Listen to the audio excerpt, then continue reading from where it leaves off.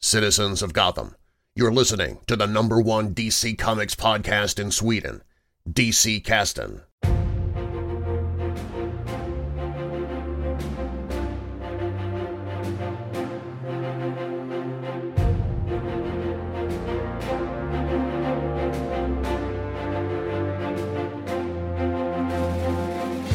Hej och välkomna till DC-casten, casten där vi pratar om serier från DC. Och idag är det dags för vårt tredje avsnitt av Dagsnyheterna, tror jag. Dagsnyheterna? Ja, där vi pratar om vad som är nytt i DC. Jag heter Andreas och som vanligt är du med mig, Jönsson. Hur är det med dig? Jag är med och det är bra, ja. och så. Är det bra med dig också? Jo, men det är det. Det är det. Vet du vad jag såg förresten? Nej, vadå? Hur ska du veta det? Har du berättat det för mig? Nej. Nej. Men har du sett filmen Olsenbandens Store Kupp? Från 1972.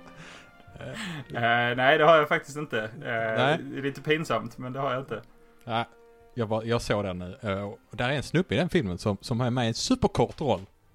Typ i en affär eller något sånt. Han har en t-shirt på sig med en Batman-tröja. Det är du. Ja, jag blev ändå lite glad. Jag vet inte. Men alltså, jag bara funderar lite, för det här blev lite ett sidospår redan från början. Men alltså, anledningen till att jag såg den här filmen, det är att jag har någon slags sjukdom när det gäller sådana här saker. För jag tror jag delar den här diagnosen med vår gode vän Fredde också. Så han känner nog igen sig i det här. Men inte lika säker på att du gör det, Jönsson. Men alltså i julas så såg jag att det hade kommit en ny Jönssonliga-film. Såg inte så bra ut, men tänkte men den borde jag kanske se. Och innan då jag bestämmer för att titta på den så tänker jag så här: jag borde kanske se om de gamla Jönssonligan-filmerna först, för ifall det är en massa referenser till dem. Det var ändå ett tag sedan jag såg dem. Så. Och det blev ju omständigt, men vad fan, det är ju kul med Jönssonligan liksom. Men nej. Då tänker jag, fast jag borde kanske se de här gamla originalen som Jönssonligan bygger på, alltså de här Olsenbanden-filmerna. Och där någonstans så blir det här ett jätteprojekt. Då måste jag alltså kolla igenom 20 plus filmer för att se en som jag kanske misstänker inte är jättebra heller. Och till skillnad från dig och Fredde så har jag inte heller något så bra minne när det gäller sådana saker. Så jag tror att när jag väl kommer att ta mig igenom det här så kommer jag ha glömt alla möjliga referenser till filmerna där i början. Så ja. Du vet att parallellt med de danska Olsenbanden-filmerna gick de norska Olsenbanden-filmerna. Ja, jag vet. Men någonstans så drar jag också en grej. Då måste jag göra reklam för mitt sidoprojekt här, det som jag gör bakom din rygg, nämligen podden Avbockat. För där är det ju faktiskt så att vi har podden Avbockat, det är 2 delar. En där vi snackar blandat lite skit och ett där vi går igenom varning för Jönssonligan scen för scen. Ett avsnitt åt gången.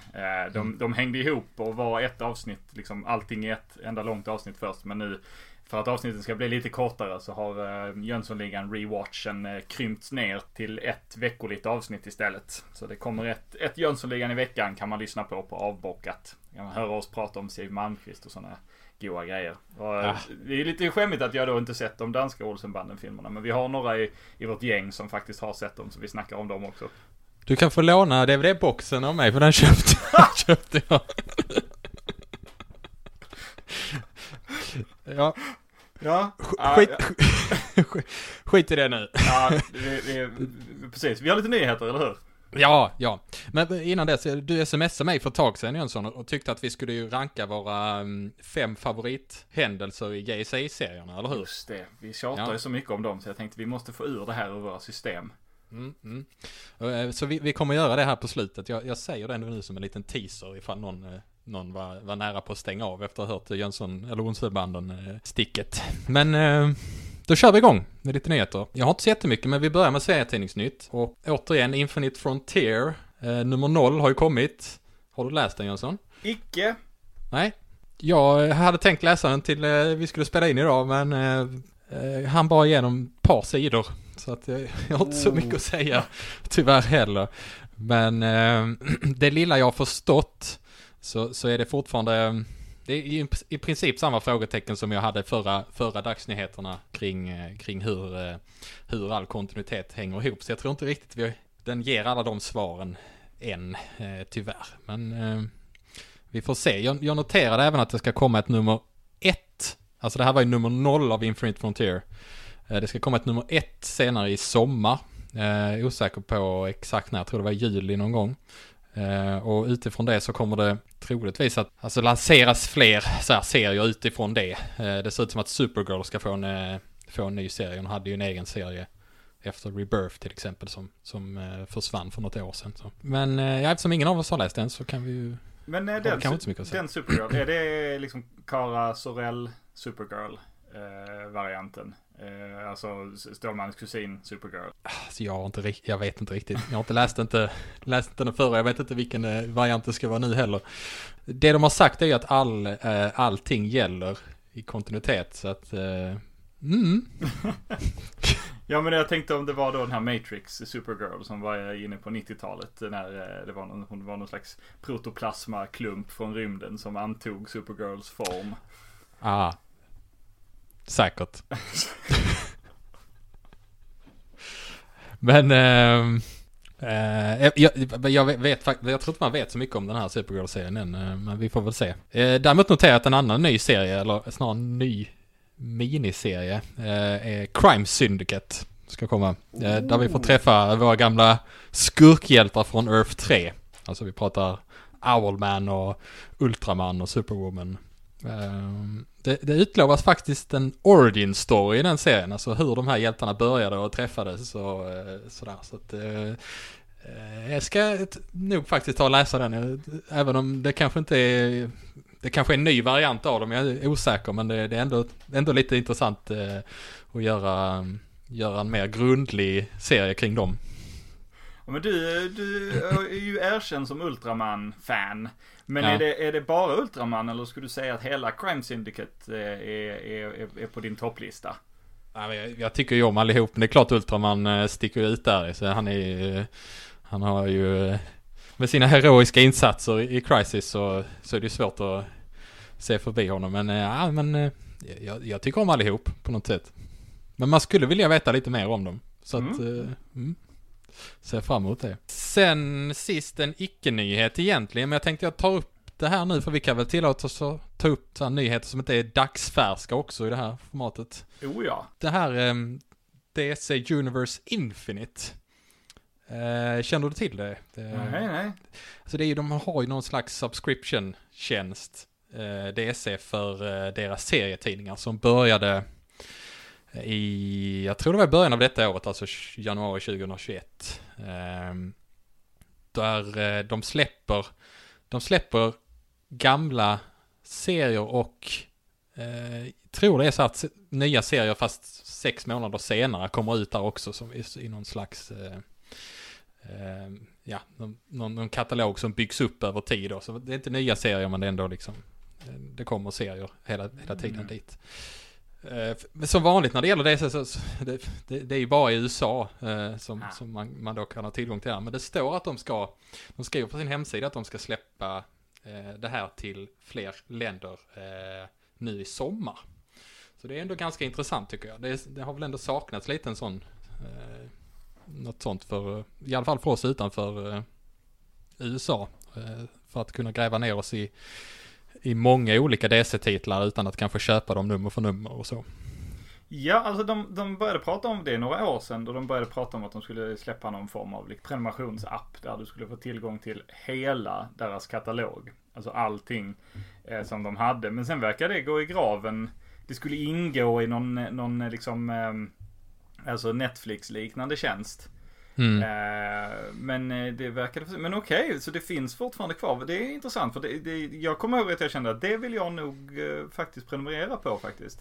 Ja, jag kan inte så mycket om det här som sagt, för det finns ju inte tillgängligt här än, men jag vet att det fanns för något som hette DC Universe bara innan, som jag tror var lite mer med liksom tv och media grejer också.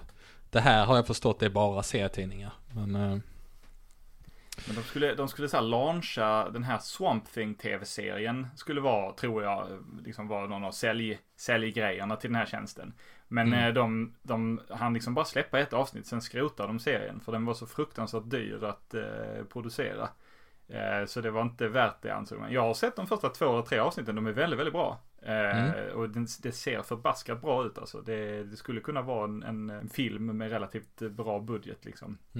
Ja, och lite på det här temat så fick jag en idé.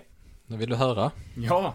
Skulle de inte kunna släppa allt de gör gratis digitalt? Det låter ju kanske jättedumt, men jag menar verkligen, alltså om de släpper alla serier de gör gratis digitalt, fortsätt med lösnummer fysiskt för de som liksom vill ha det. Och sen så kommer de ju kunna se då på statistiken vad är det som är värt att göra ett album av och släppa sen för de som vill köpa det. Och, jag vet ju inte, jag kan ju ingenting om försäljningssiffrorna, hur mycket de tjänar på det, men jag vet ju också att serietidningar är ett krympande liksom, medium på det sättet, de tjänar mindre och mindre pengar på sina serier. Det här kanske skulle kunna öka intresset, alltså det är mycket lättare att göra det, liksom, få folk att börja läsa deras serietidningar. Om de ändå tjänar mest pengar på liksom merch och filmer och sånt, så är det ju intresset kanske som är kanske viktigare än den lilla delen de faktiskt tjänar på sina serietidningar. Så varför inte göra någon liksom en sån här, det skulle ju vara de skulle få jättemycket uppmärksamhet antagligen om de gjorde en sån här sak. Varför inte göra det nu innan de är tillräckligt nära stupet för att de måste göra någonting. Vad tror du? Var det en för galen idé? Du får gärna slå hål på den här bubblan. Jag hade blivit väldigt lycklig om de gjorde det, naturligtvis. Men jag skulle misstänka att om man har liksom tillgång till allt så ser man inget. Om så att säga urvalet är för stort, om du förstår vad jag menar. Däremot, alltså om de kunde förbättra sin läsapp så att de verkligen liksom fick skannat in och fick in allting på den. Och att man kunde köpa gamla lösnummer för, jag tror det är 25 spänn det kostar i svenska i appen. Då hade jag blivit jätteglad. Alltså där är så massor av gamla serier som jag vill läsa, och mycket finns där, men inte allt. Och jag har ingenting emot att betala liksom styckpris för de gamla lösnumren i appen. Men utbudet är så begränsat tyvärr. Där finns mycket, men där finns liksom tyvärr långt ifrån allt. Så förbättra den, eller då gör en subscription-tjänst. Lägga ut det gratis. Alltså jag hade ju blivit jätteglad, men tror du inte de hade förlorat ofantligt mycket av det lilla budgeten de har kvar på att göra det? Jag vet inte riktigt. De får väl se det som en investering, tänker jag, till sina andra ben som ändå har växt sig större än just serietidningarna är just nu. Sen tror det har väl de siffror på, så det kanske det är dumt för att jag spekulerar i det egentligen, men jag tror ju också att det är många köper lösnummer för att de samlar, och många köper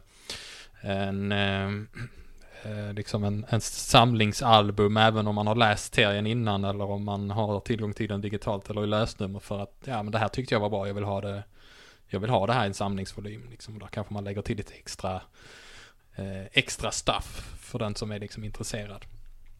Nej, jag vet, men jag tror också att initialt skulle de nog förlora pengar på det, men det kanske gäller att vara i framkant där lite, kanske göra något lite vågat drag.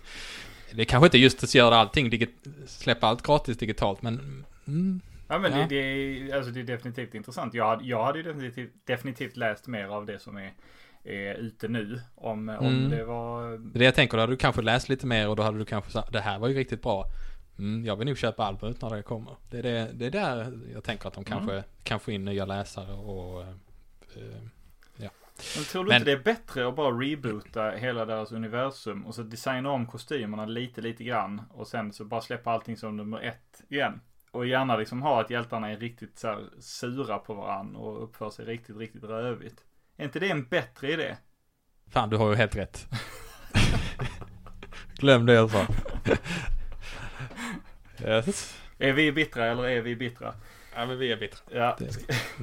Jönsson, vad har du att ta upp idag? Du, jag har ett par grejer faktiskt. Det är ju tv- och filmgrejer. Wonder Woman 2 kommer till Sverige. Tyvärr inte på bio. Det är tråkigt. Jag hade väldigt gärna sett den på bio. Men den kommer till... Är det direkt till VHS? Ja, precis. Direkt så här, du vet, på Ica, de här korgarna med sunkiga DVDer. Nej, den kommer till HBO Nordic. Och det gör den låt mig säga, 26 mars. Så det är inte alls långt kvar.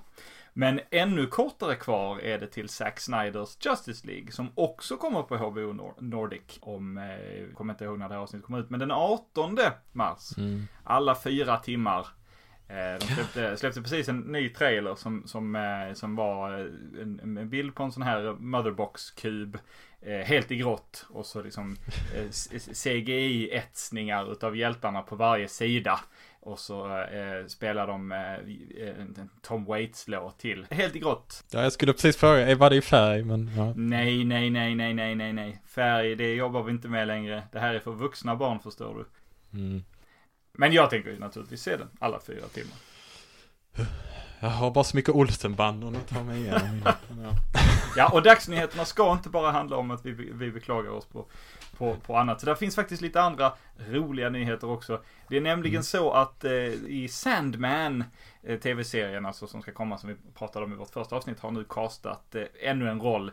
Nämligen så att Stephen Fry ska komma in och spela rollen som Gilbert eller Fiddler's Green. Så tyvärr inte Fiddler, superskurken, utan Fiddler's Green, en karaktär i Sandman. Det är i mitt tycke ypperlig casting. Han är en äldre edvardiansk gentleman, och det är rollen han ska spela också. Så att det är ja, bra. Ja. Ypperligt. Så det gjorde mig väldigt, väldigt glad, och ännu mer taggad på den här Netflix-serien. Den har ju blivit försenad i sin inspelning på grund av pandemin, men den verkar som att den är i full gång igen. Och sen så har vi lite mer, jag kan ju också säga lite hastigt, det ryktas nu om liksom mer casting till säsong 2 av Stargirl. Det ryktas om casting för Jade och så vidare, men det är inte bekräftat, så jag går inte in på djupet i det. Men bland det som släpptes en bild på Wildcat, alltså Ted Grant Wildcat, från någon sån här flashback-sekvens, en ganska suddig bild, så jag vet inte om det var paparazzi-tagen så här. Han ser ut som en sån här Mike Sekowsky Justice League-teckning, lite så här barrel-chested liksom. Så jag ska se om jag kan hitta den igen och slänga ut den på Instagram. Men det är ju väldigt roligt att se att vi får se lite Ted Grant Wildcat i nästa säsong, om så bara är i bakgrunden. Ja, men kul med lite flashbacks, även om det bara är flashbacks, så öppnar det ändå upp för att de kommer att göra så här tidsresor och plocka in dem på riktigt sen igen. Det gillar de ju. Ja. Och vi vet ju inte hur många av dem som faktiskt dog där. Det spoiler, nej, men det hintas ju till att de är döda allihopa, men vi vet ju faktiskt inte. Och sen avslutningsvis så James Gunn's The Suicide Squad, som fortfarande inte har haft premiär, jag tror den kommer i augusti. Den kommer få sig en avknoppning i form av en tv-serie om av alla karaktärer Peacemaker. Det vill säga den här gamla Charlton-karaktären som låg till grund för The Comedian i Watchmen. Alltså han som ser ut som han har en toasits på huvudet. Ja. Han spelas utav John Cena, wrestlaren i The Suicide Squad-filmen, och ska sen få en tv-serie helt enkelt. Med John Cena också då? Med John Cena också, och James Gunn vid rodret. Och detta blir den första tv-serien som har sina rötter i, så att säga, DCs filmuniversum. Utan att säga alldeles för mycket så har det hintat till att filmuniversumen och tv-universumen hänger ihop i liksom multiversumfunktion. Men den här verkar liksom så här, den utspelar sig inte i det som är Arrowverse.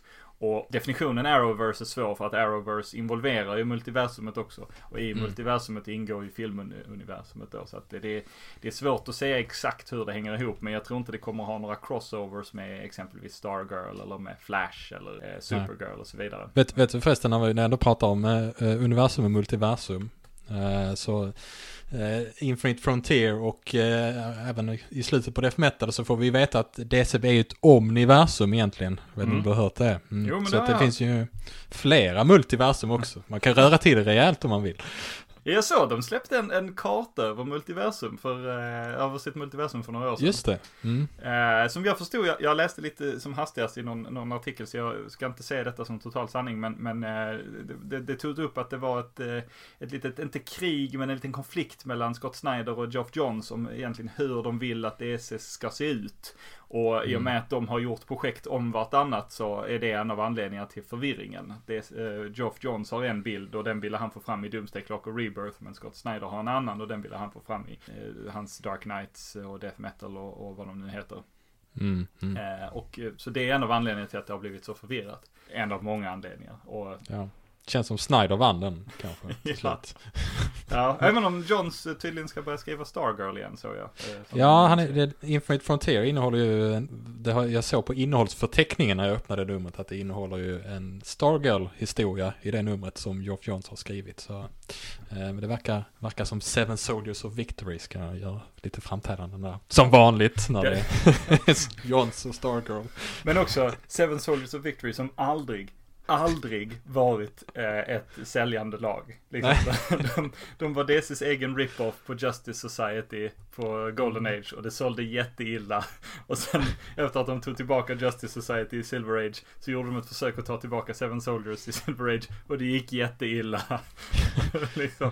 Och sen Grant Morrison. Det är lustigt när vi läser som mest där runt 2005-2006.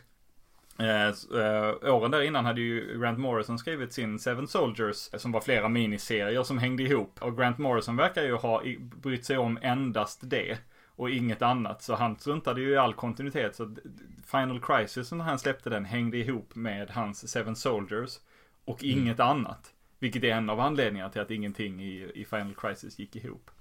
Nej. Men det struntar vi i nu. Ja. Jag kan också säga att till den här tv-serien så har de castat en relativt ung skådespelare som heter Nut Lee som ska spela Judo Master, alltså Charlton-karaktären. Och sen så Chris Conrad som är mest känd för att han spelat Jason i Young Hercules, den här tv-serien som gick på 90-talet. Han ska spela Vigilante och det är inte då den här cowboy vigilante som ingick just i Seven Soldiers of Victory, utan det är hans Bronze Age 80-tals 70-80-tals efterföljare Adrian Chase. Okej. Jag tycker det är ändå lite spännande. Jag är ju supertaggad på den här The Suicide Squad. Den verkar ju skitkul, så att jag tror nog att en Peacemaker tv-serie kan bli rätt så intressant. Vi har ju pratat om det du och jag tidigare, att det hade varit kul att se DC från en liten karaktärsperspektiv snarare än att man måste liksom berätta Stålmannen eller Batman-historien om igen. Och jag menar, Peacemaker är väl en väldigt liten karaktär. Ja.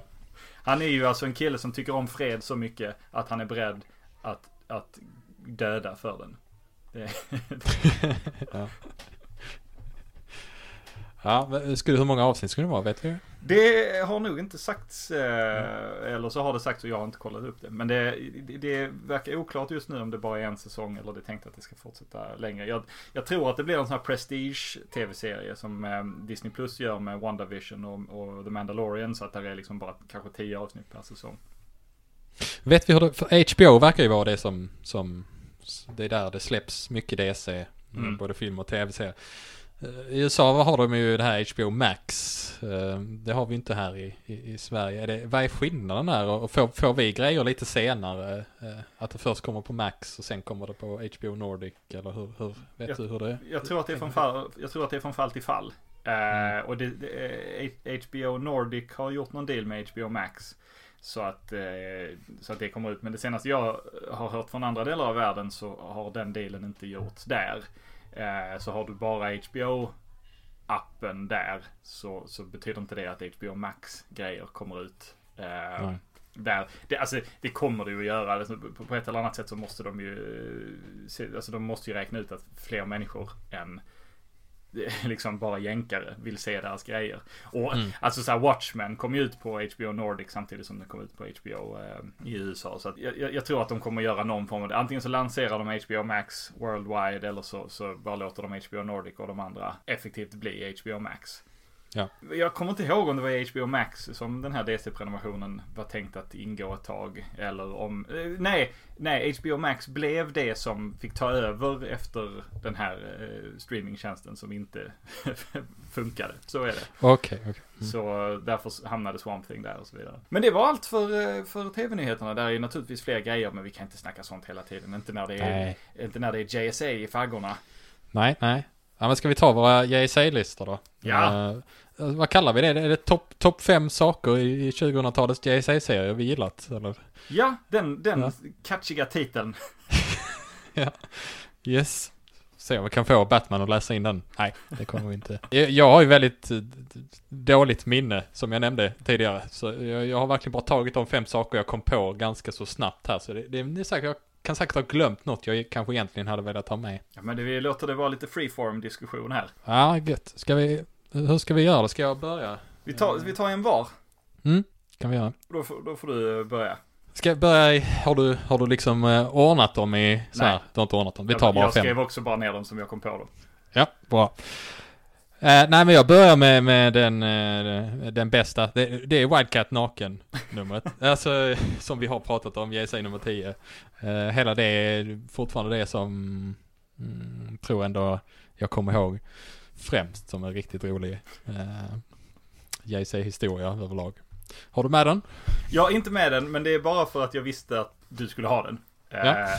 Men våra tankar om den kan man ju verkligen gå in och lyssna på vårt avsnitt JSA nummer 10 där vi går igenom hela det numret. Men du kan väl säga bara kort beskriva övergripande vad som händer. Wildcat ligger i det här avsnittet i det här numret ligger han i badkaret medan Injustice Society attackerar deras JSAs högkvarter och han tvingas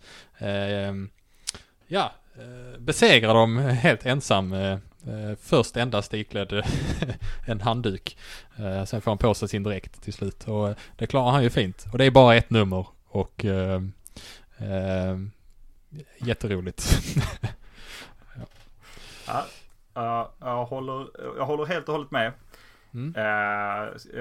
Min första på listan är det jag alltid tänker på när jag tänker på JSA-serien, och det är hur mycket jag tycker om dess inledning.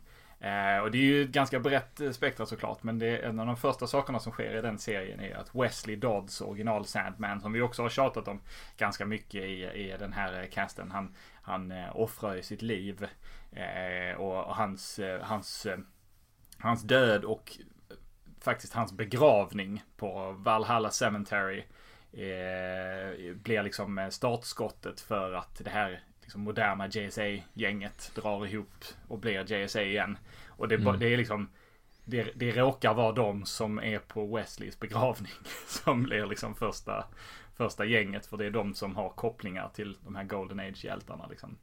Det är väl dåvarande Starman exempelvis. Star Spangled Kid, känner inte honom alls, men hon är där liksom för att på något sätt, hon har ju kopplingar liksom, och Black Canary och Atom Smasher och så här. Det är en så stark legacy-inledning liksom. Och så mycket gravar och sånt i bakgrunden av bortgångna Golden och Silver Age-hjältar liksom. Det visar DCs extremt rika historia. Ja. Ja, men fint. Jo, men det pratar vi också. Den scenen nämner vi lite kort också i vårt JSA 10 avsnitt. Jag tänker på när Red Tornado, alltså Ma Hunkel, dyker upp. Det var också en väldigt fin sak som hände i de här serierna. Att det här är ju alltså Golden Age Red Tornado som var mer en skämtkaraktär på 40, kanske till och med 30-talet. Som dyker upp som en gammal gumma som tar hand om, liksom sköter om högkvarteret sen. Och det är jättefin grej att de till och med väver in det här i hon har väl inte jag tror innan hon dyker upp har hon väl inte ens nämnts i serierna kanske på hur länge som helst, eller ja, det är ju vad jag känner till. Det är ju hennes staty på museet står ju där, och sen så hade hon något framträdande, tror jag, om det var på 90-talet när de så här grävde upp en massa obskyra Golden Age spy-figurer, och så fick de dyka upp och göra lite grejer, men annars så nej. Ja. Hade du med den? Nej, jag hade inte med den, intressant nog, för det är en av mina absoluta favoriter. Men det var ju bra, för jag hade nämligen det fick bli ett brett ämne, men och, som ni redan räknat ut så är det här en ganska spoilerfylld diskussion som vi pysslar med. Men de många kärleksproblemen Där är rätt gott om dem. Det mest framträdande är väl Stargirl / Captain Marvel. Men där är ju fler. Där är ju kärlekstriangeln emellan Hawkgirl, Hawkman och Sand exempelvis. Som Sand ytterst motvilligt dras in i. Och det är den tidiga relationen mellan Black Canary och Dr. Midnight som tyvärr rinner ut i sanden. Så en gång så när jag stod och snackade med en kollega, vi höll på att byta om mellan föreställningar, så började gick han i spinn och började snacka om sin favoritgrej i hela världen, så här amerikanska långkörarsåpor, Days of Our Lives och sådana grejer.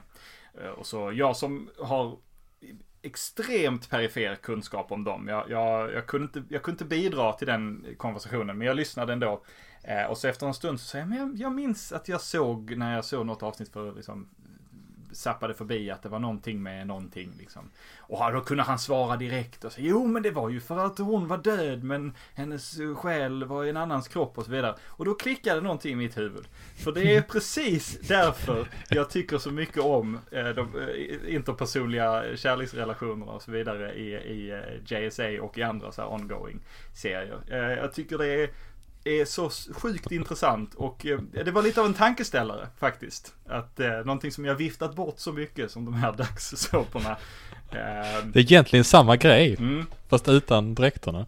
Ja, för det är ju så att liksom Hawkgirl i JSA, hon är ju då Hawkgirl återfödd i en ny kropp, men i Kendra Saunders fall då i JSA så har inte Shira Saunders medvetande tagit över när hon blir återfödd. Så Kendra, hon har Shiras känslor för Hawkman, men hon har Kendras tankar. Så hon är inte kär i honom, vilket Shira är. Och den då konflikten det blir för Hawkman är ju van vid att de återföds och träffas varje gång och att de blir kära i varandra och så vidare. Så han har svårt att hantera att hon inte är direkt kär i honom igen och så vidare. Och så försöker hon liksom starta en relation med Sand för att du låter hur smörigt detta är. Men jag måste säga att jag älskar det. Och det här att Captain Marvel är egentligen en liten pojke, agead upp till typ 15 tror jag i serien. Men det vet ju ingen annan i JSA-laget om, utom Stargirl som är en tjej i samma ålder. Och den här pojken och den här flickan de blir kära i varandra. Och då kan inte han kan inte dölja det när han är Captain Marvel. Så de andra i laget tror att Captain Marvel, en vuxen man, pervar på den här tjejen liksom. Och det blir konflikt. Jag vill ju se det i en kommande Captain Marvel-film, eller Shazam som han heter numera. Det kommer ju aldrig ske. Det kommer nog aldrig ske. Men jag tyckte det var skrivet så väl alltså. Ja, men just den hade jag med på min lista också. Captain Marvel och Stargirls romans just. Ja. Nej, men då hoppar jag den i min. Ja, jag gör det. Eller vill du flika in några tankar när jag babblar? Nej, för jag mindes inte så mycket mer än det var tur att du mindes lite mer detaljer. Det brukar vara så. Nej, annars har jag Atom Smasher, Black Adam, Kandak-grejen. Alltså, för nu minns jag inte heller detaljerna riktigt här, men det är väl i de här tiden ungefär som Black Adam, jag vet inte om det är i JSA-serien eller om det händer i någon annan serie innan, men som han grundar sin Kandak-nation. Ja, det är i JSA. Det är JSA, ja. Och får med sig Atom Smasher på det här. Det ställer ju Atom Smasher som vi har ju varit en hjälte genom hela JSA-runnen fram till dess. Han tvingas liksom välja sida på något sätt och det blir en väldigt tragisk liksom inre konflikt som han har och ett svek gentemot resten av JSA och så. Jag tyckte det var en väldigt det var en rolig och lite tragisk där dynamik som framstod där som jag tyckte det var intressant. Och hela den här grejen med att Black Adam och Kandak har ju verkligen fortsatt. Det är ju fortfarande även efter New 52. Okej. Så har man ju hållit fast vid just den här grejen att Black Adam ska ha sin egen nation och sådär. Så det får man ju säga blev väldigt lyckat. Ja, verkligen. Den har jag inte på min lista, men det borde jag egentligen, för det är ju underlag för stora delar av serien långt gångna. Och som sen övergår till Infinite Crisis och till 52 och till massor av grejer liksom. Ja, visst startar han inte World War 3 utifrån... Jag minns inte riktigt. Ja, Black Adam blir ju en väldigt moraliskt grå karaktär. När han försöker reformera sig när han går med i JSA. Mot hela JSAs vilja för övrigt också. Han går ju bara med. Han bara är på alla möten och han är för stark för att någon ska jaga bort honom. Men har du tänkt hur starka JSA ändå var där under en period? Det är ju nästan så de når inte riktigt upp i Justice League kanske i ren styrka och kraft, hur man nu ska mäta det, men de har ju då både Captain Marvel och Black Adam och lägg då till liksom Flash och Green Lantern i sitt lag. De är ju verkligen en kraft att räkna med där. I början var de kanske lite mer ett lag i periferin om man ser till det stora hela DC-universumet. Men, Ja, men visst, och så lägg på Dr. Fate också liksom. De hade nog kunnat ge JLA vid tiden en dust alltså. Den hade man velat se. Ja, verkligen. Men det leder mig till min nästa bit faktiskt, för att när JSA var som allra mest kraftfull så kulminerade det i storylinen Princess of Darkness, där ett gäng skurkar från liksom tidigare JSA fick liksom kom tillbaka och slog sig samman. Mordru, deras första skurk, Obsidian, deras andra skurk tror jag, storskurk, alltså Green Lanterns son, och sen Eclipso som hade legat bakom, han hade haft ihjäl ett gäng JSA Legacy-karaktärer på 80-90-talet, och han hade varit där, han hade liksom funnits där i bakgrunden lite grann. Både tillsammans med då att de gjorde Sandman till det här, eller Sand till ett sandmonster, och just det. De plockade ut Dr. Fate ur leken, så Mordru fick ta över Dr. Fates krafter och så vidare. Och då JSA fick ju plocka in hela sina reserves, så de fick ta in Freedom Fighters och resten av Seven Soldiers of Victory, och det blev en riktigt stor fight liksom.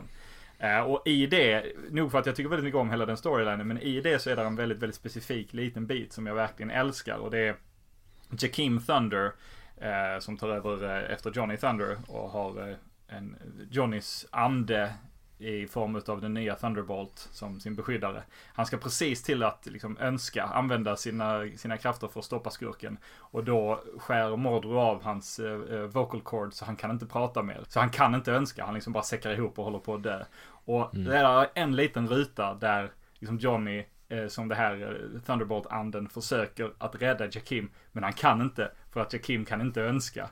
Så att han är hur kraftfull som helst, men han kan inte göra någonting. Och han bara vänder sig till, jag tror det är Jay Garrick, och bara ropar "Help Jakeem", och Jay bara släpper det han gör, för det är mitt i en stor fight liksom, och lyckas liksom rädda Jakeem. Och den biten så här, liksom, så den här komiska karaktären Johnny, och hur på riktigt det är liksom när han liksom, han kan inte göra han är helt handfall, han kan inte göra någonting liksom.